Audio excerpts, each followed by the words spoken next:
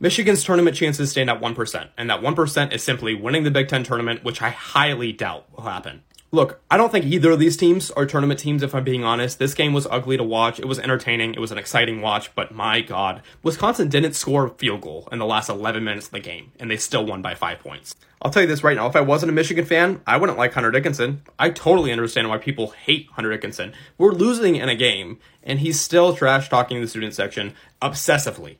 With that being said, Hunter Dickinson thrives under pressure. He balled out tonight. Defensive side of things, he's the reason why Michigan stayed close easily.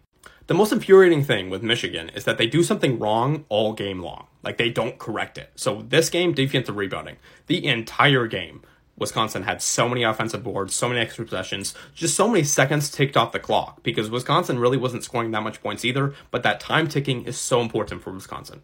I'll say this though, if Jalen Llewellyn didn't get hurt in the beginning of the season, Michigan would have been a tournament. Shortcast Club.